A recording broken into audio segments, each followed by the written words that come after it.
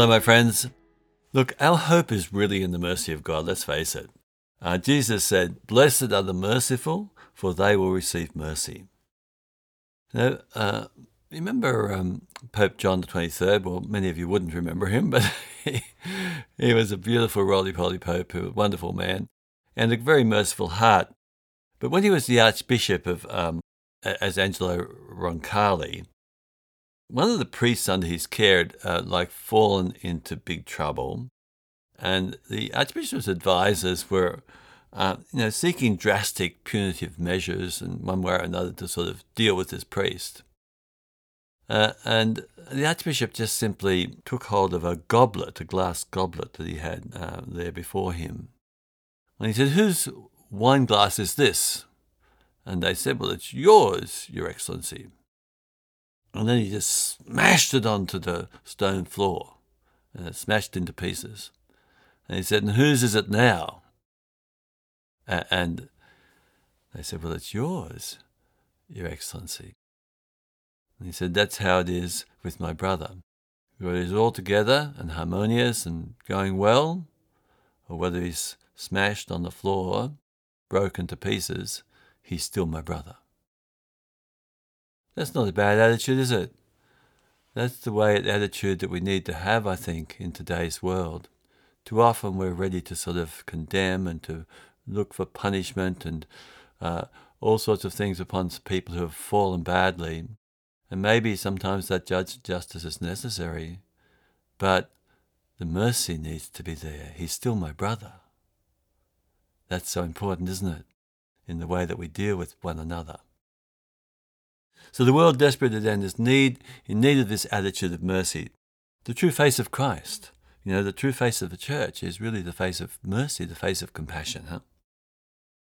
At the African Synod of Bishops in 2009 in Rome, there was a Rwandan religious sister, Sister Genevieve, who gave a testimony in 1997, after the Rwandan massacre, when she'd gone to her birthplace with a Divine Mercy group to meet with prisoners, some who had been perpetrators of the genocide that had taken place in 1994, when over 500,000 people had been killed over 10 days. So here she was facing this group of prisoners. Some of them were perpetrators of the violence, and some of them were victims of the violence. And she invited those that sort of needed to ask for forgiveness to stand up and do so, and those who needed to forgive to do so. And she got a big surprise, because the first one to stand up immediately was a man that she recognized as someone from her village. And he stood up to confess that he'd killed her father and gave details of the death of her family members. She was shocked, terrified. And he said, "And now I ask for forgiveness." And she shook within herself, but she found herself able to walk up to him and to embrace him and say, "I do forgive, you are still my brother." And she said when she did that, she felt a weight fall off her, that a new peace in her heart, And the man then, she said, was surprised, cried out, "Well, Justice, you can have your way with me now, but I'm free because I've been forgiven."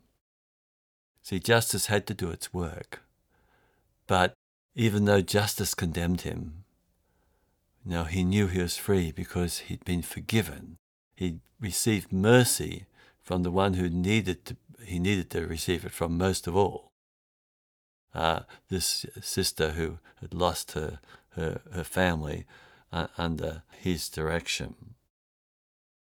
So that's a beautiful story, isn't it? And this sister then went on to develop helping prisoners who, right across the whole of Rwanda, who had sort of in some way been involved in causing harm during that time of the genocide, and helping them to write letters and asking forgiveness, and helping others to write letters to bring forgiveness.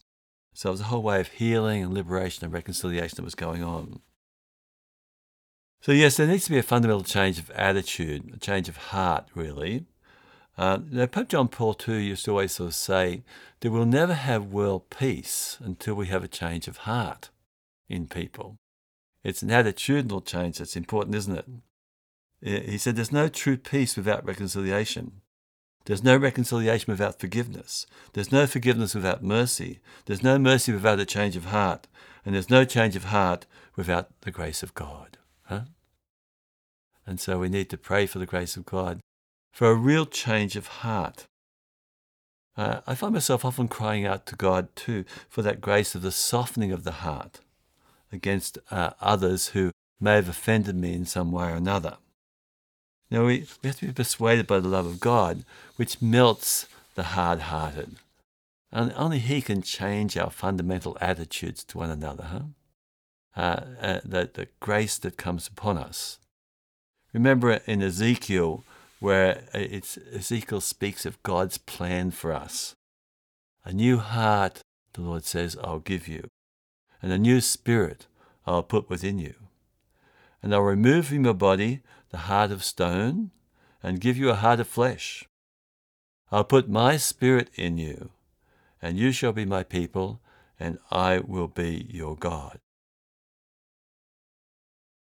You know, one of the great sicknesses in the human heart is racial prejudice. It's a destructive way of relationships and social harmony. You know, it just destroys relationship. It's a form of blindness, really, leading to fear, self-protectiveness, hatred. Racial prejudice is a terrible thing. It's an attitude of superiority, of course, and condescension that undermines the fundamental dignity of the human person. It's not recognizing that dignity. So only the grace of God can bring new eyes, a new heart, and overcome that blindness, you see. So we can walk in the shoes of another person with real compassion. So this racial prejudice is deep in the human heart, and it's really hard to dig out. There needs to be a change of heart, a turn from blindness to new sight, really. I'm thinking of the story of Stoffel Vandenberg in Cape Town, South Africa. Growing up as a young man in the 1980s, they had black servants at home, as was the usual thing with white families. He went to a totally white school. The only blacks he came across were those that were cleaning the toilets at the school, really. And so the blacks would come into the town every day to sort of serve the whites and then go out to the crossroads at night time where they lived in squalor and very basic living conditions. So Stoffel worked in the bank, at Barclays Bank. He was a very accomplished cricketer and went into politics, and fully supported the apartheid policy. In fact, his first maiden speech was, I'll go to my grave, he says, knowing apartheid is right. Right, it's right for blacks as well as for the whites. And he received a standing ovation. But everything changed for Stoffel in 1989 as he was driving his car towards a political rally. And he misjudged as he was overtaking a truck and the oncoming car, he saw the face of the driver as this car just tried to swerve away and it clipped Stoffel's car. So when Stoffel regained consciousness, 3 weeks later, his wife was at the bedside together with the surgeon. And he's saying, what happened? And the surgeon said, well, Mr. Vandenberg, you're very lucky to be alive because only moments after the other driver died, your heart stopped. And it was your luck that a suitable donor was in the neighbouring operating theatre. And Stoffel said, not the man who was driving that vehicle. He said, yes, that's right. And Stoffel said, but he was black. And the surgeon said, Mr. Vandenberg, I have news for you. Your body didn't know the difference. And so then when they came out from the hospital, Stoffel had been told he'll only have about 4 years on this new heart before he dies. So he said to his wife Inga, he said, things are going to have to change. And so he went to the bank where he'd worked. He resigned from his job, took out all his life savings, and every day for the next 4 years, he went out to the crossroads where the black people lived, and he built a sort of a soccer field out there. He built a sort of a cricket place where the guys could play cricket. And he started to work with the young guys who were getting into crime and drugs and alcohol and all that sort of thing, and work with them. They called him the Crossroads Angel for 4 years. And when he died, after that time, at his funeral, there were 3,000 people. And the reporters were unable to sort of say whether there were more whites or blacks present at his funeral. Even though he's prominent in white society, actually there were as many blacks at his funeral to give him honor. You see, a change of heart makes all the difference. He'd received a new physical heart that he'd received from that other driver, but what he received most of all was a change of heart in a new attitude, a new way of seeing things, a new perspective on life that God wants to give us. It's his merciful heart as we have mercy upon one another. There's too much prejudice in the world, not only racial prejudice, but other sorts of prejudice as well. And it's a change of heart that's needed, really. As Pope John Paul II said, what really matters is to have peace in the world, we've got to have a change of heart.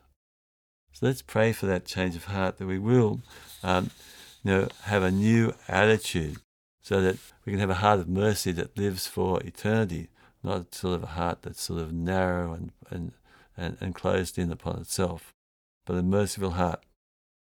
There's many complex issues in the world, but the mercy of God is the key that will open the door towards the way ahead. Without mercy, we'll be sort of consumed by anxious rivalries, petty feuds, fear and prejudice, irreparably dislocated relationships. We'll just be sort of tied up in our own selves. And so it's important to join our prayer with the millions of people around the world, with Saint Faustina, who taught us to pray, for the sake of his sorrowful passion, have mercy on us, our Lord, and on the whole world. So we must gaze again upon the heart of Jesus on the cross, broken open in love for us, because from his wounded side flowed blood and water, the font of infinite mercy for the world. From the ocean of his mercy, grace flows out for the whole world. And we need to trust fully in what he's done for us on the cross. That's the way we need to pray. And to pray often, I think, for this grace of mercy. And especially when we find the heart sort of closing to somebody. Because if your heart is closed to any person, then your heart's closed to God. And it's as we ask the Lord for his mercy to be poured upon us and his grace upon us, then the heart will open and we'll be able to sort of see things rightly. Because it's the Pharisees of this world who have a hard heart, a blindness towards the dignity and worth and beauty and goodness of other people. And so we need to ask for that merciful heart, the heart of Christ, that he spent time with tax collectors and sinners, with those who were despised by others. That's how he mixed around, because he wanted to be with those who are most in need, So he shows us the way that we don't sort of put ourselves in a higher position over others and look down the nose at others like the Pharisees used to do and consider them to be despicable and less than ourselves. But when we know the merciful heart of the Lord, we just are able to sort of be with others, aware of our own weakness and brokenness and sinfulness, and at the same time able to, without any judgmental attitude, seek out to help and to care for others and to meet them in their deepest needs. And bless his name.